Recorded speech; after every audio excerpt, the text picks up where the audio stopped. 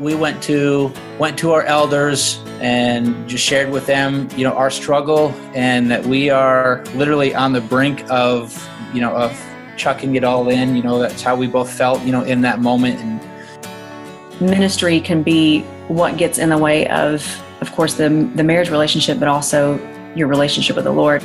I did sense that there was a wall or some type of disconnect just with Jake emotionally. I couldn't put my finger on it, and I didn't know how to cross that barrier.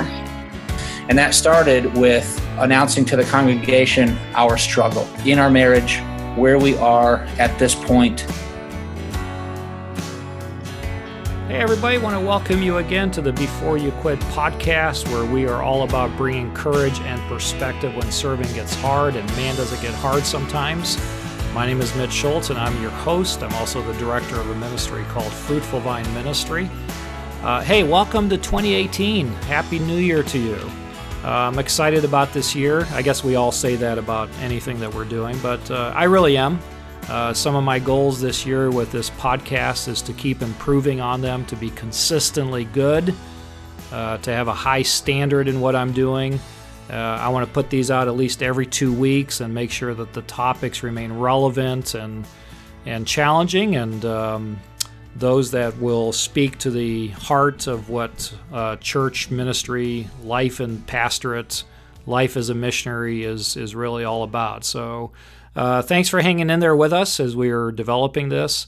And I want to keep reminding you to go to iTunes and give a 5-star review there, and also write a comment or two about how Before You Quit podcast is speaking to you. That would help us. I think the more we can get reviews, the more it gets the attention of others out there. So, okay, here's what we're going to be doing today. Let me start with a question. The question is this: what do you do when you're great at pastoring but not good at marriage?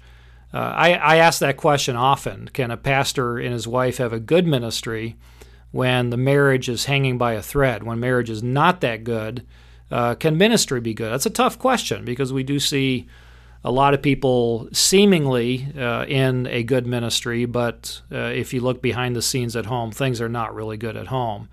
I'm going to enter into a rather delicate conversation with a young pastor and his wife, Jake and Jennifer Edwards, who from the day they met, ministry was all that they had in common. They met in the context of ministry, and that really defined their relationship. And this almost caught up with them, but God intervened only in the way He can.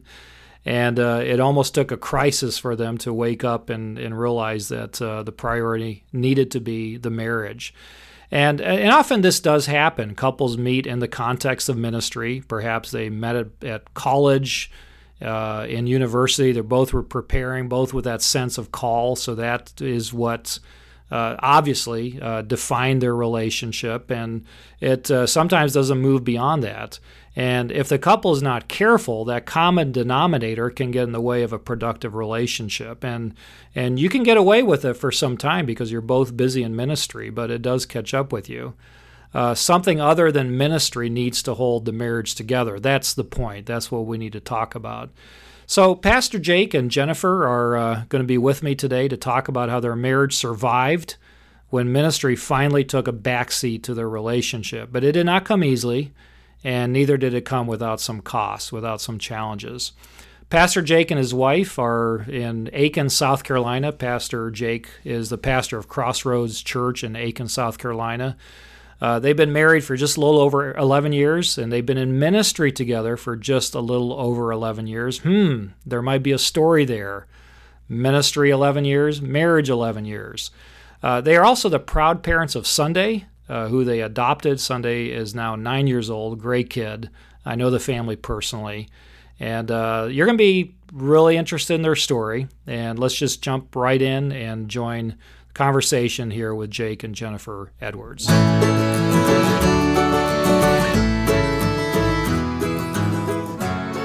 All right, I have with me on Zoom conferencing really good friends, some of my favorite people, Jake and Jennifer Edwards. How are you guys doing today? We're doing good. Doing well, thank you. Awesome. You got your pit bulls in the background there somewhere? Are we going to see their heads pop up?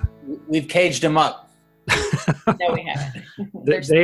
They are two of the most affectionate pit bulls or dogs that I've ever met. How did you guys do that? Well, we kissed them a lot and hugged them a lot and talked to them a lot. A great segue for what we're going to talk about today.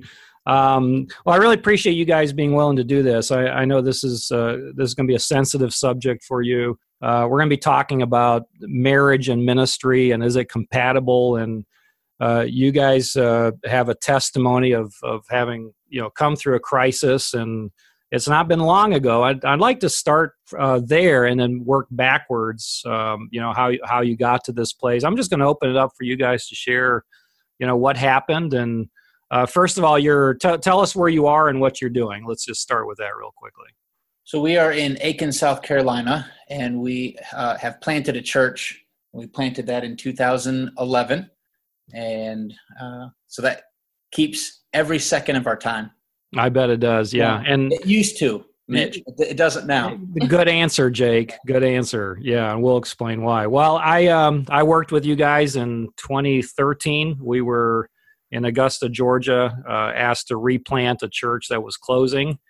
And it just happened. The Lord opened up a door for us to be connected with you guys up there in Aiken, and we had the privilege of working with you for a year. But we won't get into that. That could be another podcast at some point. We're more interested today to talk about the marriage. All right. Well, Jake, go ahead and describe what led up to the thing we're going to be talking about today, and that is crisis in marriage, and because God has done an amazing miracle in bringing healing there. So just start telling the story. Well, I think a lot of it, Mitch, really began years ago. In fact, even before I met Jen, and I won't go into the full length story, but the short version would be that I was hurt in a past relationship. Right? We all have those relationships that we gain experience from, whether they're positive or whether they're negative. Mm-hmm.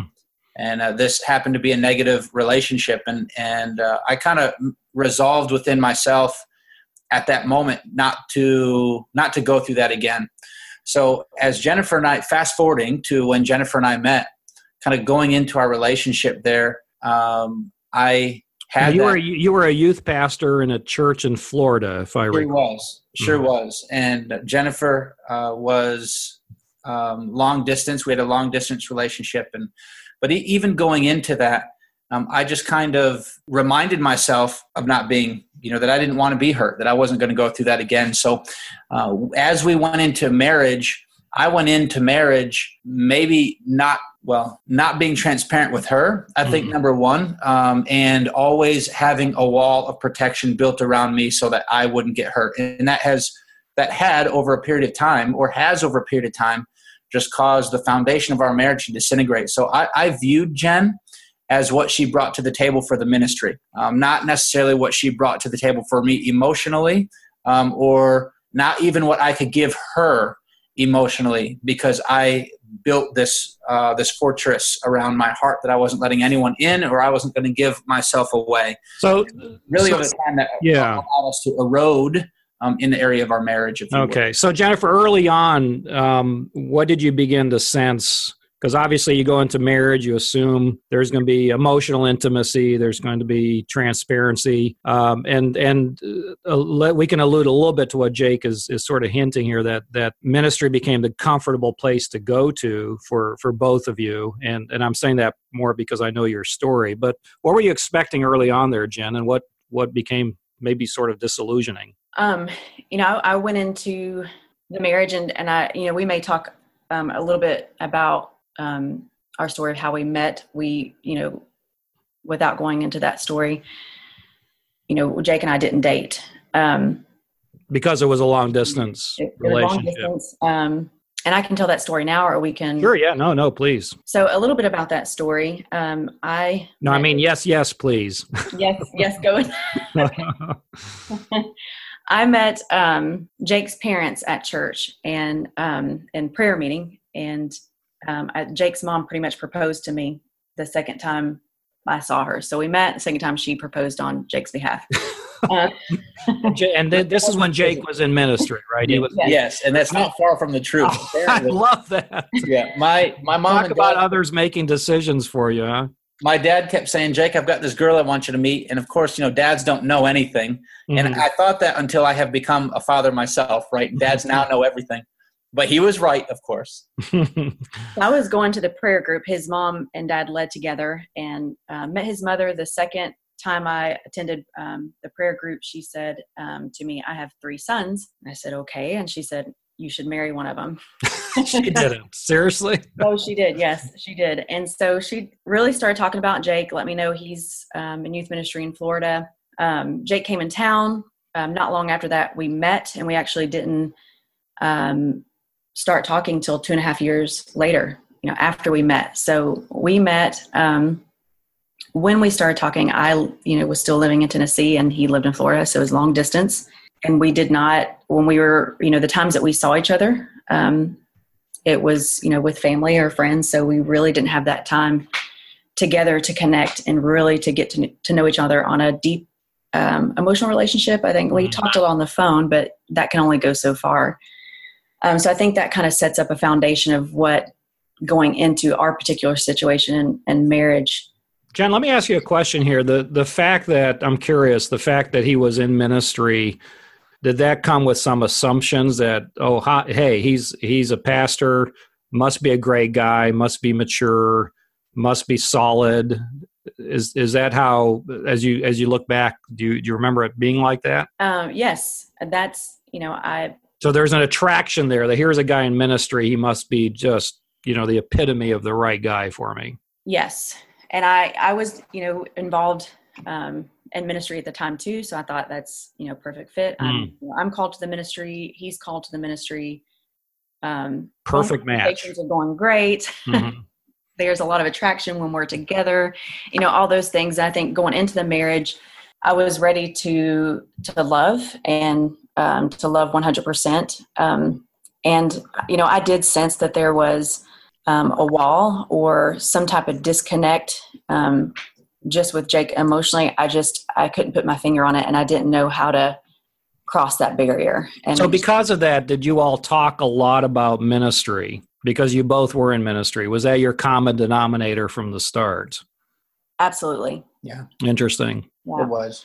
So it was a safe place to go to, even in the way you interacted with each other.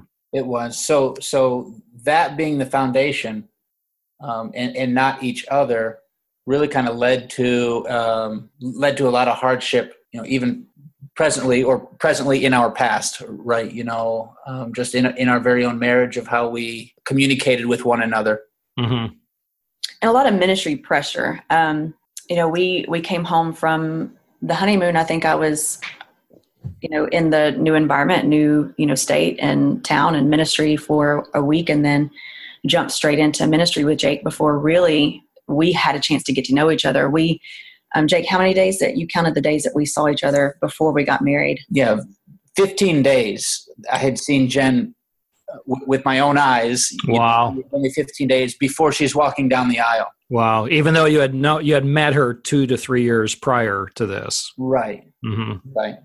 So because she was living out of town and I understand that. Yeah. Travel, so we really didn't have that time to date, connect, and even transition as a married couple before I jumped right into ministry. And a lot of the ministry pressure, Jake was the youth associate before, but that the youth pastor had moved into another position, and that put Jake, as soon as we got married, he was promoted. And so there was a lot of pressure on Jake there. I saw that pressure. So I thought, I love to work. I love, ministry. So I'll just jump right in as his assistant and just start volunteering. I thought that was the best way I could connect with him and support him. But that really became the marriage. Yeah. Because you both were working at what you were good at, and that was ministry. And it allowed you for those first, formative years of your marriage to not deal with, each other, because you could get away with being effective and productive in the church work. Yes. And I think it also kept us from, Jake had, we both had wounds of, in various areas, but, a big wound for him was, that past relationship that we really, if we had, put more of a focus on connecting and dating and, would that have surfaced? I don't know, maybe it wouldn't have, but we really didn't allow for that. Mm-hmm. At what point, Jen, did it start really concerning you?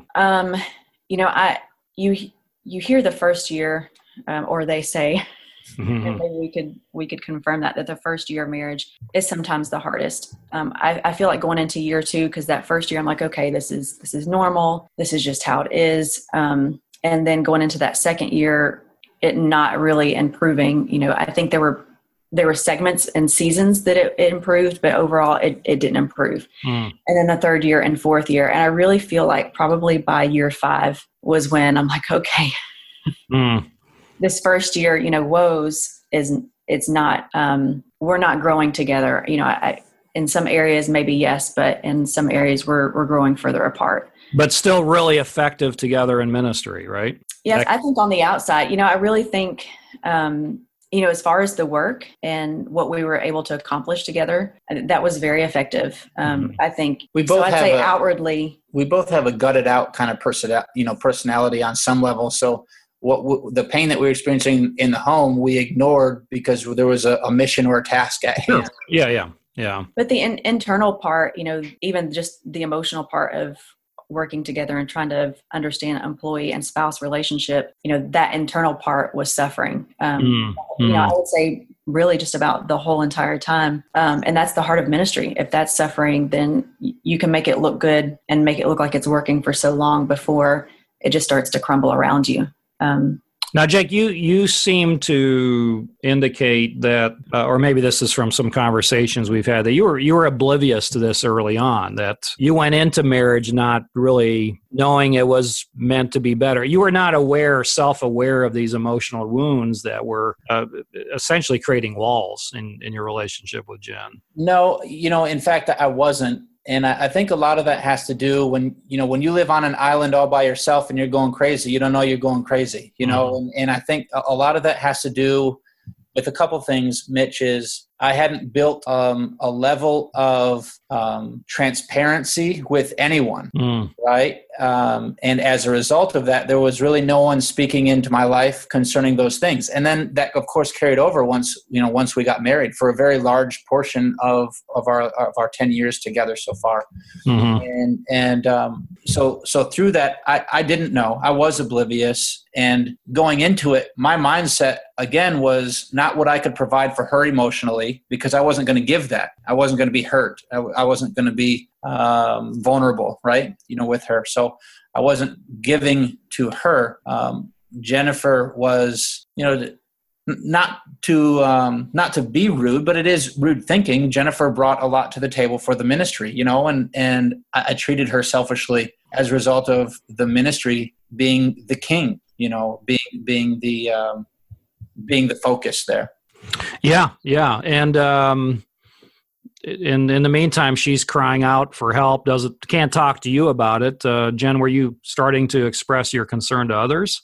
No, I expressed to Jake, counseling. I think we had one counseling session when we were in Florida. And I think I kept plugging that or asking for that we reach out and we go to counseling. And I think finally when we reached out to you and started meeting to you was when we brought Sunday home.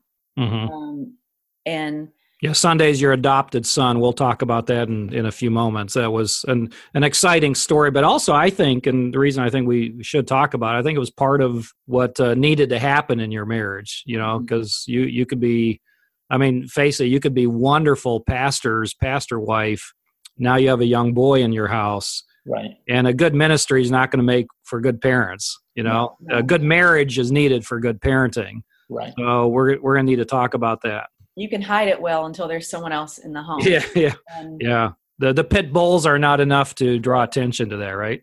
Yeah, they don't watch us that closely. And I think that's one of the things that we really felt that was a part of the game changer. There were probably several things along the way, but one of the things was having our son home, because while we both could probably, in the most quiet moments of our souls, say that our home is in dysfunction or is dysfunctional. Now they're actually a set of pure eyes, always watching and always tallying or just kind of always in that environment. And then you really begin to consider, what is he witnessing? What is he seeing? And I think that was a part of that process of us realizing, or maybe me realizing that it's not okay. Yeah. Well, and I reached out in the safety of counseling, and I don't think necessarily that it's healthy to not be transparent or to share with someone that you can trust. I think and probably a lot of pastors' wives and pastors do this, but you're protecting your church, or you're protecting your husband that's a pastor, or you're protecting yourself in some way. And so I didn't share with friends because a lot of those friendships were connected to the church. So or most all of them were. Yeah. And by the way, that's a very common reality and something that burdens me, that pastors really don't know who to trust with their pain. They have to go elsewhere often to get help. And you all have a beautiful story I'm going to ask you to share in a few moments, of where your congregation actually played a role in your healing. Hey, go ahead and tell the story about Adopting Sunday, because I think that'll help to move us towards a deeper level maybe of self-awareness, awareness of the brokenness, and then provided the context for healing. Well, when Jennifer and I first started talking on the phone, remember we were long distance, she made mention that she most definitely wanted to adopt, that she has wanted to do that for a very long time. And of course, Jennifer is very pretty, so I was not opposed to adopting, but it was never just really on my radar. So I told Jen, well, yeah, that would be okay by me. It was a prerequisite for her, right? So, but we ended up, once we got married, we waited 5 years, and then after that 5-year mark, we started walking through the adoption process. So a little kind of precursor to that I feel like plays just a big part in timing is 5 years in, we actually started trying for a biological child first, and lost. I miscarried, so we lost our first child. And so a year later was when we decided that let's go ahead and pursue adoption. Now we just felt that urgency that now is the time. So we started going through that process. It was a year, and then we were in Uganda finishing up that process. And I feel like that 6 weeks that we were away from ministry and together, we experienced more togetherness and connectedness, and really displayed, I feel friendship. Like, very healthy parenting. And so we had a taste of what that was like. Yeah, and the purpose of being there was to adopt a child. So suddenly, for the first time, the focus of your lives, the energy, the attention is on family. Right. And nothing else. Yeah. We only had each other. That was it. And we had to be, arm in arm relationally to be able to, help Sunday, through the things that he was battling and going through, especially in that first, several, weeks and months, a few months. But when we got home and, got back into, and that, we were in a crazy transition church-wise too. So that's the year that we were in Augusta. We were actually helping out at the church while you guys were gone. Right. Yes, a lot of transition there. And so, we came back and, to full swing of ministry. And, then again, another time where you would really want time to transition a child, and especially a child from another country, an adoption situation.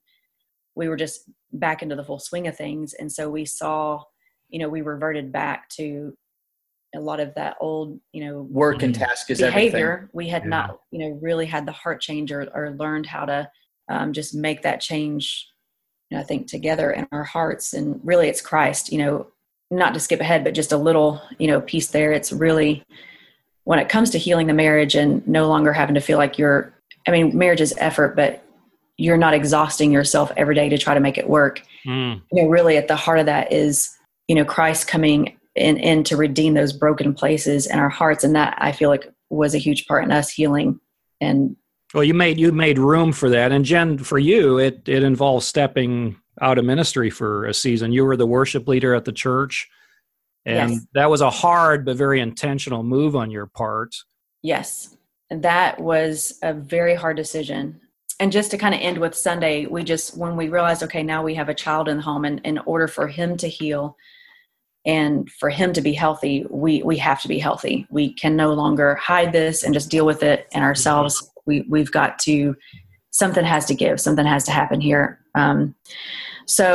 And stepping away from worship leading, and that's something I felt called to, that I felt God has given me a gift for, and that I'm passionate about and love, and started to feel, God called me to surrender it and to give it back to him and to let it go. And during that struggle, Mitch, is when one day you said to me, have you ever thought about going on a sabbatical? And that's what to me was just confirming. I'd been praying about it. I'd been struggling with it for about 6 to 8 months. And then I felt like, okay, here's confirmation and also support to work through that with Jake, because I knew Jake depended on that role. And when I went to him and said, I'm stepping away from that role, which I had mentioned, to him before, that I always refused to talk about it. That was going to be a huge stressor for him. I remember. But it impacts your ministry.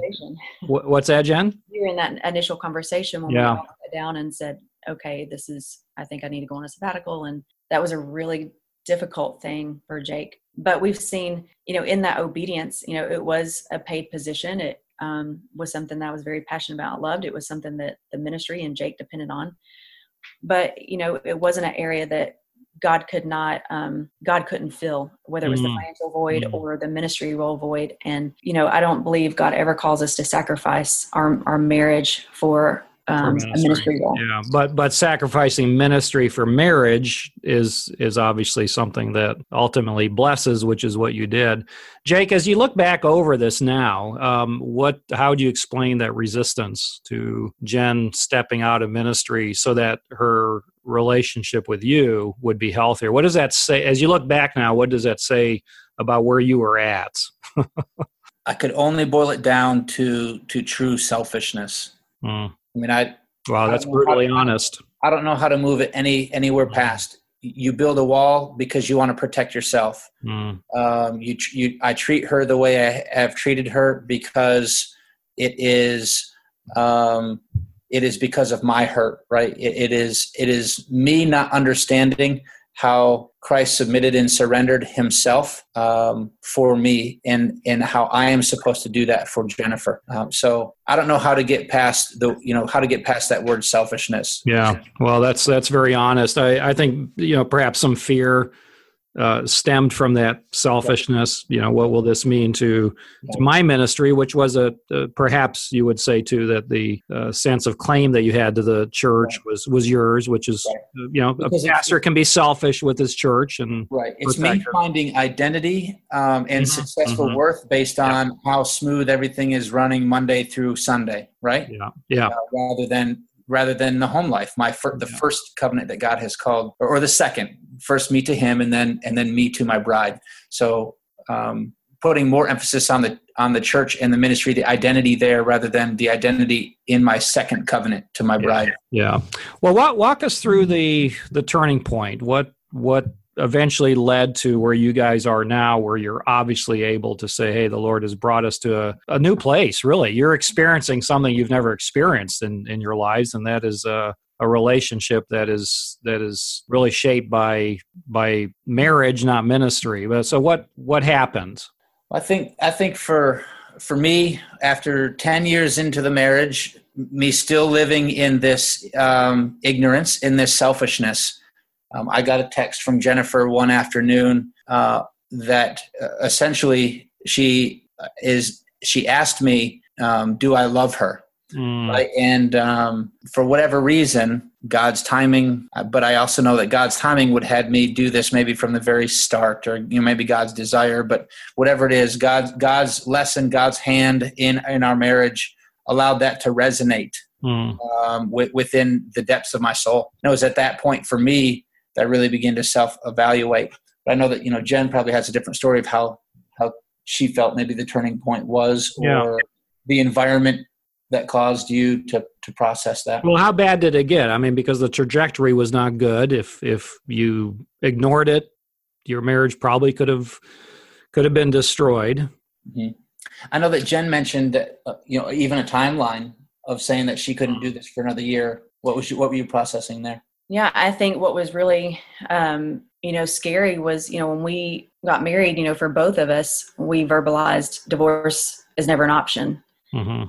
And, 10 years in, then I started to feel like, I really did question whether Jake loved me. And I started to think, can I live a lifetime like this? Do I want to really? Because I guess anyone could, or do I want to? And then, my mind started thinking about, okay, what would that do to Sunday? Okay, well, maybe when he's, graduated, and so I started putting, a possible time frame. Okay, by this time, if we are still in this place, then I have options. And I think what I started to realize is, even though we said marriage or divorce is not going to be an option, the truth is, here you are planning it in a sense, make contingency plans should things not get better.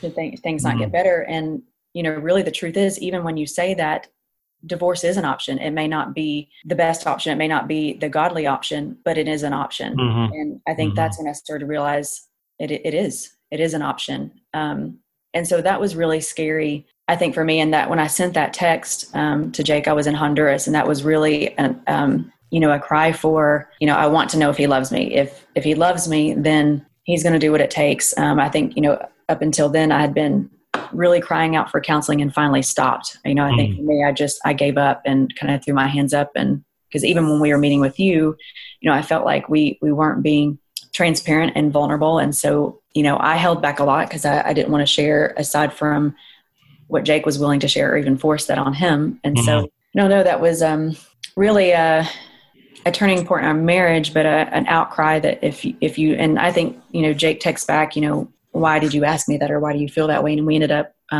talking that night. And that's when, I think I said I think what you said to me was, well, just tell me what I need to do. And I finally, I think for the first time, told him that I don't come with an instruction manual.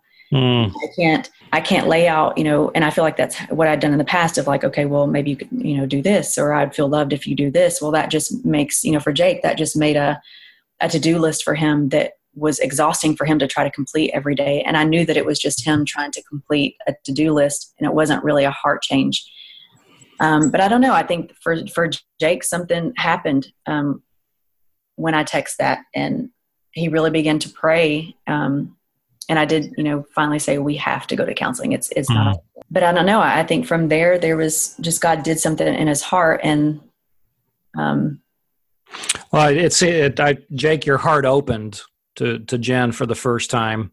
And I think you loved her in a way that you never knew you could, right? I did. I think through that conversation that night, what I recognized, Mitch, is that I said that I loved, that I told her that I loved her, but I didn't show her true love. Does that make sense? Yeah, absolutely. Yes. So you could argue then, did you really love her? I think what I am learning now is that I am loving Jen, and that hasn't been the case. I would say that to her. So there was an awakening, a miracle. It got bad. There's a wake-up call. You both got scared, recommitted yourselves to the Lord, to each other.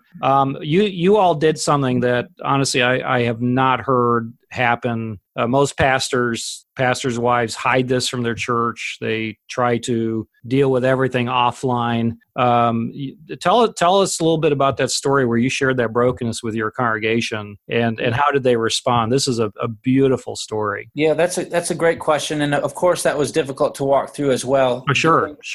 Giving my background of the fear of transparency, most naturally. So with that, we went to our elders and just shared with them, our struggle, and that we are literally on the brink of chucking it all in. That's how we both felt, in that moment. And it was at that point that we began praying and talking together, and myself, Jen, and the elders. And what came out of that time was a great time of healing, but also a plan forward to bring an opportunity to surface that Jen and I would be able to walk in order to receive health within our marriage.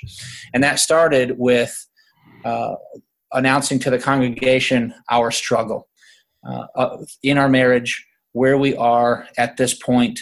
This was on a Sunday morning from the front. It was on a Sunday morning. In fact, stood together and we stood together and shared with the congregation right there from the podium, and that we'd be going to counseling and accountable to the elders. And then we the elders. And you were taking a brief sabbatical as well. We took a 1 month. Was it 1 month? A 1 month sabbatical. And we would be going away to a couple of marriage conferences and spending time focusing on one another. Explain to them that the foundation of our marriage has been ministry and work life. And while that seems good on the outside, it has allowed our marriage to truly, truly suffer. And the church actually raised up around us. They ended up laying on hands for us that Sunday, praying for us, sending us out.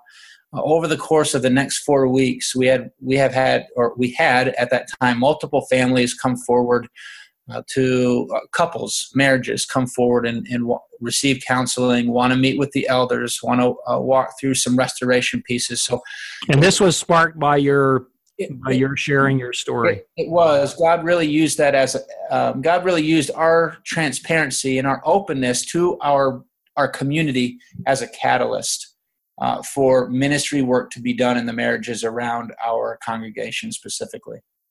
And the usual impulse of a pastor would be, if I share this, they're going to run. They're going to be so disenchanted with us, they won't be back next Sunday. Yeah. And that was really kind of your rhythm, Jake, wasn't it? That there was that fear, if people ever know what I'm like, absolutely reject me. And here you had the ultimate moment where the absolute opposite happened. You were embraced even more because you were so open. Yeah, and if this doesn't blow your mind, the church actually grew. All pastors probably on some level think through this, but people will leave if I'm not there, if I'm not preaching, if right. The church actually grew while we were away, and the elders were communicating why we were away and what's going on. So this season, during this season, our church actually experienced numerical growth. As we got back, meeting with these new attenders, which moved into new membership, they wanted to be a part of a place where people were broken because they were broken, and it was neat. It was very interesting, because the first warning we got from multiple people, family, really. I don't think anyone from the church did this, but we had family. Yeah, people are going to leave. You can't do this. You can't walk. That kind of stuff. And but yeah, that's amazing. Yeah, that's the classic advice. Just let's manage the perception. Right. Do as much damage control as we can. But the gospel calls for admission of brokenness. I mean, think about this. At the very heart of the gospel is repentance and confession of sin. That is always done in the context of relationships. We're called to do that in community. So I love that you share that story because I've been dying for people to hear that. And I think you even had people that Sunday that even came forward, right? And we did talk to some of the elders about struggles they were having. We did. So after we announced our sabbatical, we had one of the elders took the platform and gave an invitational time or a commitment time. And we had 3 or 4 families even on that Sunday come down. Amazing. It's a revival of sorts, isn't it? Right. Yeah. Wow. Oh, that's just amazing. Thanks so much for sharing that. And let me just a couple closing thoughts here that by way of sort of wrapping this up, but also as an encouragement to people who be listening. I've come to the point, people that are listening to this regularly are accustomed to me referring to my 2 listeners. And I think there's probably more than just 2 listeners now. I'm convinced of that. But what would you say to couples who are, they're in ministry together from the start? Maybe the context in which they met was ministry, and you want to talk to them. What would you say to them? I would say just to be courageous and putting the marriage first. Truthfully, going straight into ministry as a support to Jake with him at the church that he was already in ministry at was for him, but it was also for me. I loved it. I wanted, I had a passion for the role, and so I feel like on some level that was, fulfilling me, and so that was selfish. But being, I think I've said, multiple times that ministry can be what gets in the way of course, the marriage relationship, but also your relationship with the Lord. And, I didn't realize that until, Jake and I were in ministry together and realizing I was so busy with ministry that my relationship with the Lord even was suffering. Yeah, there's a harsh irony there, isn't there? Because the ministry is, for all intent and purpose, serving the Lord. It's a spiritual experience and exercise, yet it can be an inhibitor to true relationship with God, as you said, and with one another. Absolutely. I definitely experienced that. So, just being able to scale back on, the level of involvement to focus. The bottom line, put the marriage first. Put the marriage first.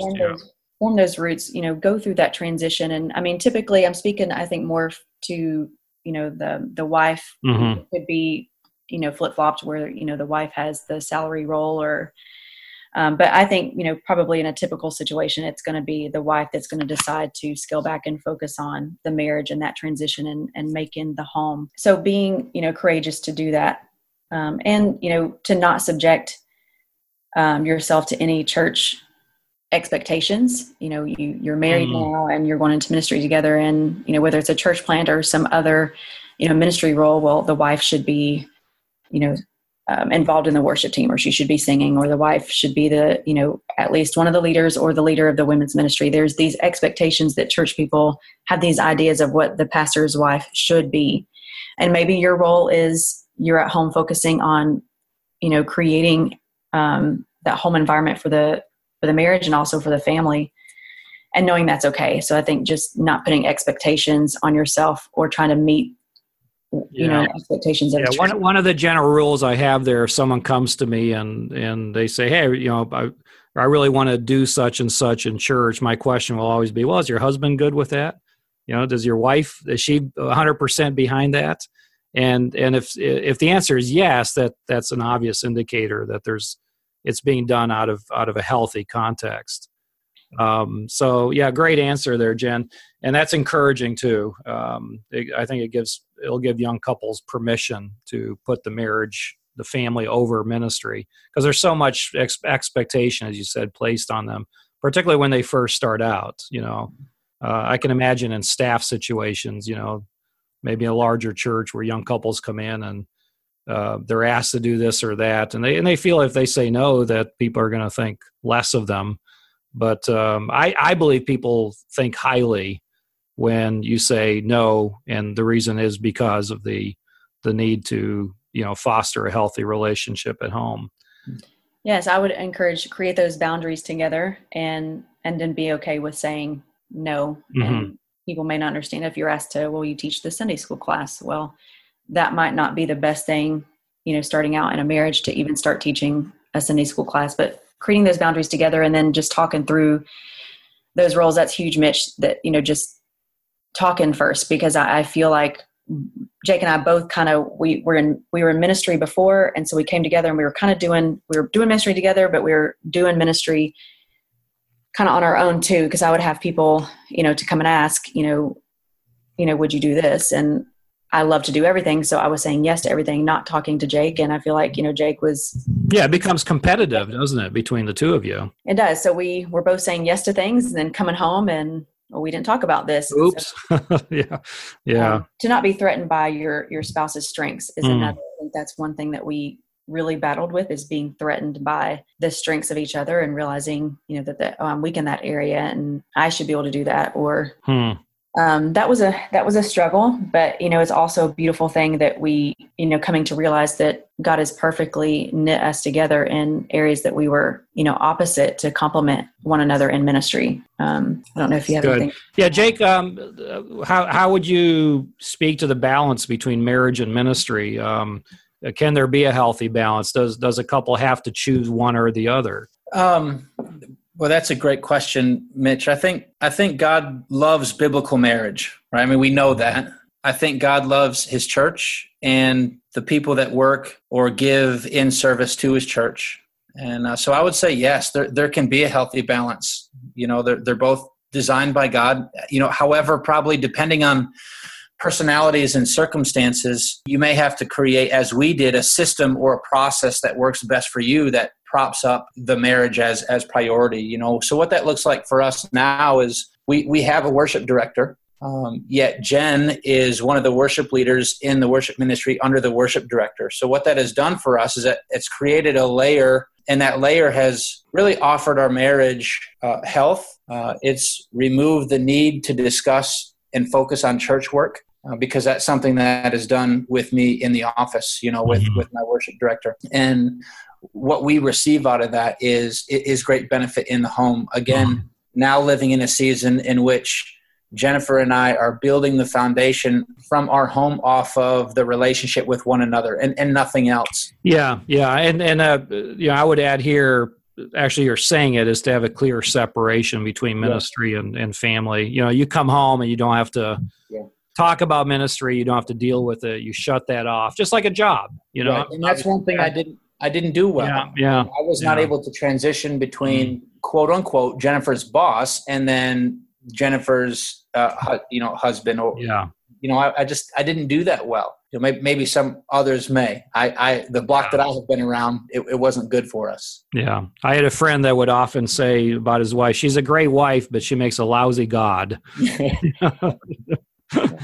Well, let's. Wow, this has been. It's exciting to see where you guys are at, and I know that this will be an encouragement and needs to be a challenge to some people who hear this, and hopefully they will pursue the things that you've talked about. And I know that you'll both be available if anybody wants to talk to you, that maybe you could be a resource to help anyone who feels like initially they need a safe place to go to. Would you both be willing to do that? If you say no, I'll have to edit this part out. Of course. Absolutely. I know. And again, I feel like we're in a season where we're walking through this and loving. Yeah, you're rebuilding. Yes, and loving that process, loving the rebuilding process, loving the other side of that fight. Yeah, we're loving where we currently are. Yeah, excellent. Well, thank you both so much. You did a great job in sharing your story, and I just praise Jesus for what He has done, and your lives are a testimony of His work and His grace and His mercy. So thank you. Thank you, Mitch.